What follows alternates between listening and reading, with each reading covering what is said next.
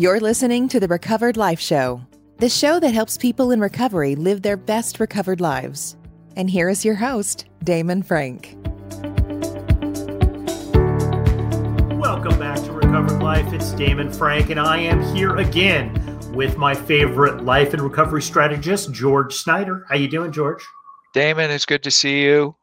Really good seeing you. You know what the buzz is right now in the recovery community? Goals, 2021 goals, how to set them and how to make sure that you achieve them in 2021. And let me ask you, it seems to me you want to be realistic about your goals. I think so many of us set ourselves up for failure. But what does that look like when you're coming at it from a place of recovery? Yeah.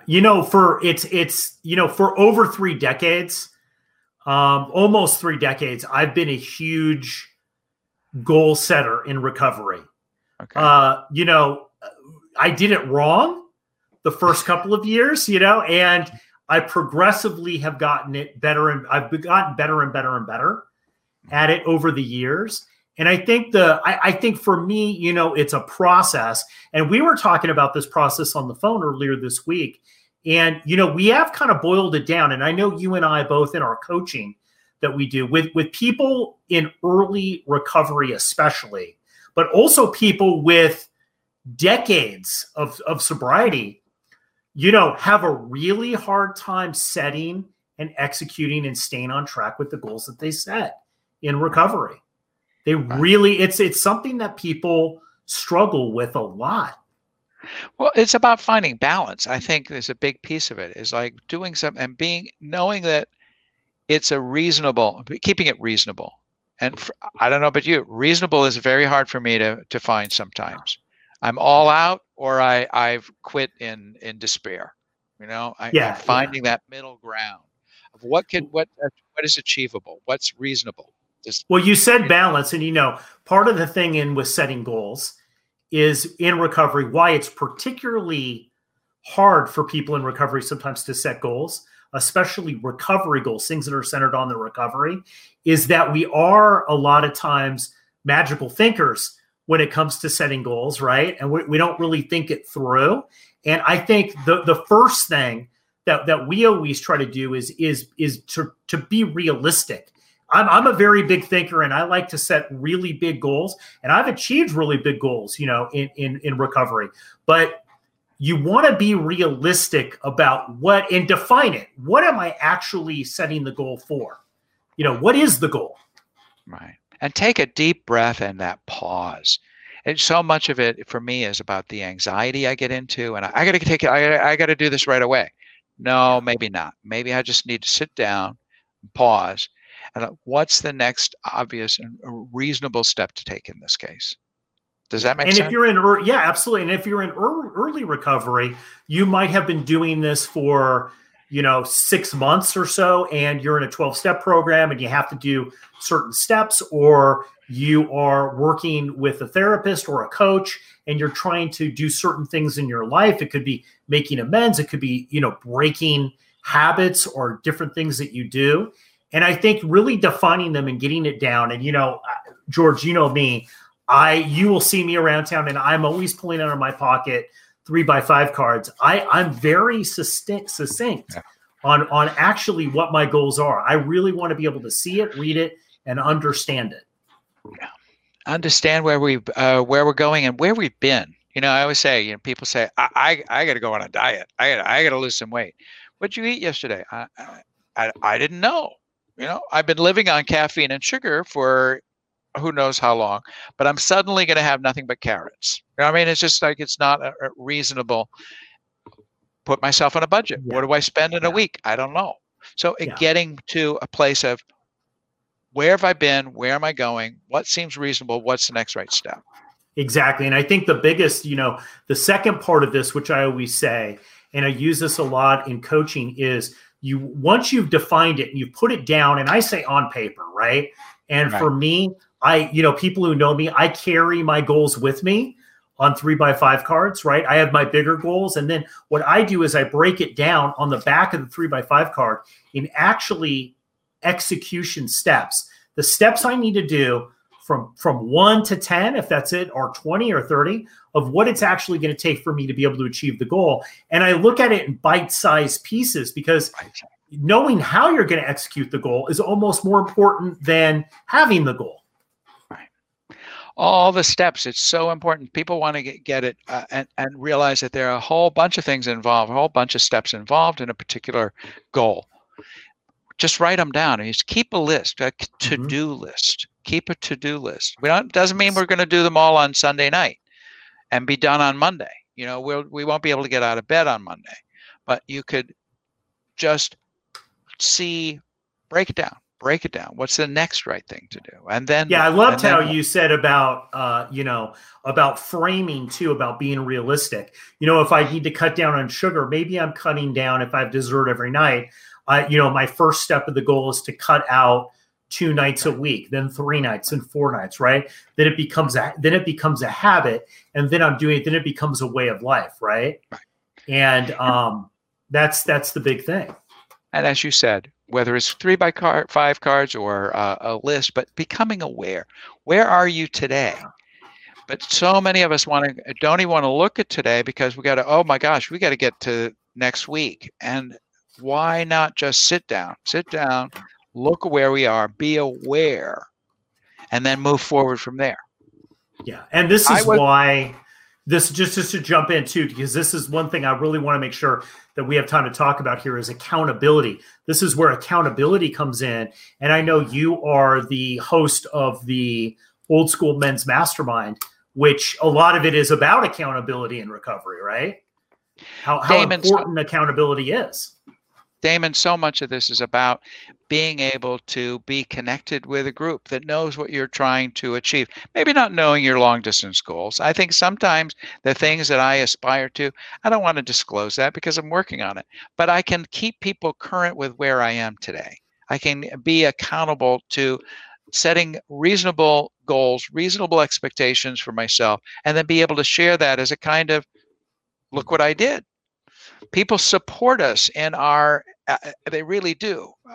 If I'm open with a community and keeping current with people. One of the things that I took away from the Old School group in 2020 was when we went over some of the goals that people wanted to achieve in 2021, some of the more high performing people, and I'm talking, these are the people you want what they have. They have great relationships. Many of them are incredibly accomplished financially and in their careers, right? These are people who play full out in recovery. And, a lot of the goals of some of the bigger people that played out were very, very small. It seemed very small to me. Like, I want to make sure that my room is clean, or I make my bed, or my space looks nicer, right? They were things that they knew after being decades of playing full out in sobriety, years, that would make a major shift in their recovery. Right. It's not necessarily these giant milestones that we're seeking, Damon. It's a lot of times it's just being more aware, being more organized in my environment, being more present, and being more accountable to the group. I'm a firm believer, and we've all heard it, the book ending. I'm going to do this, you guys, and then be able to report back, I did it. And that is a powerful incentive, I think, for all of us, to keep current with a group, but also to keep current with ourselves, to recognize that I am doing this and I can be accountable. I can let people know. And if I say I'm going to be responsible, that I am. Yeah. Accountability is the key. And, one of the keys that I have learned with myself and also just coaching over the years is that with accountability, you want a core group of the right people that they know what your goals are and they know what you're willing to do to be able to get them, right? But not everyone, not everybody, because, and this is especially true with recovery, is that, sometimes we come into a situation where we're in recovery, but the world around us is not in recovery, right? So we're trying to navigate with these new spiritual principles, and, we're doing fairly a good job. And then we come across people who aren't, and that's a huge major roadblock. And not everybody has the tools to communicate and to be able to support you. So there are some goals that you have that maybe you don't share with a parent, a sister, a friend. Maybe it's just not appropriate to share with those particular people. Well, and Damon, you make an important point, because sometimes we're getting confirmations and affirmations from total strangers. People who you meet at just a social gathering, and they say, I can't lose this 20 pounds I gained since I quit smoking. And I'm like, oh, that's too bad. You just asked me, I don't even know you, and you asked me to confirm that. That's not such a great idea. Again, being aware of what I disclose and where I'm seeking approval or confirmation from others.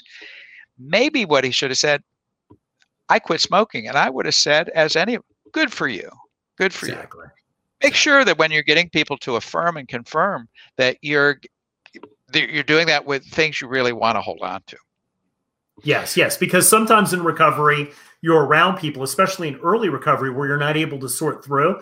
As a wise friend told me, it's not always the hotbed of mental wealth, right? So some of the advice that you're getting and some of the confirming that you're getting isn't always good, in early recovery, depending on who you're getting it from.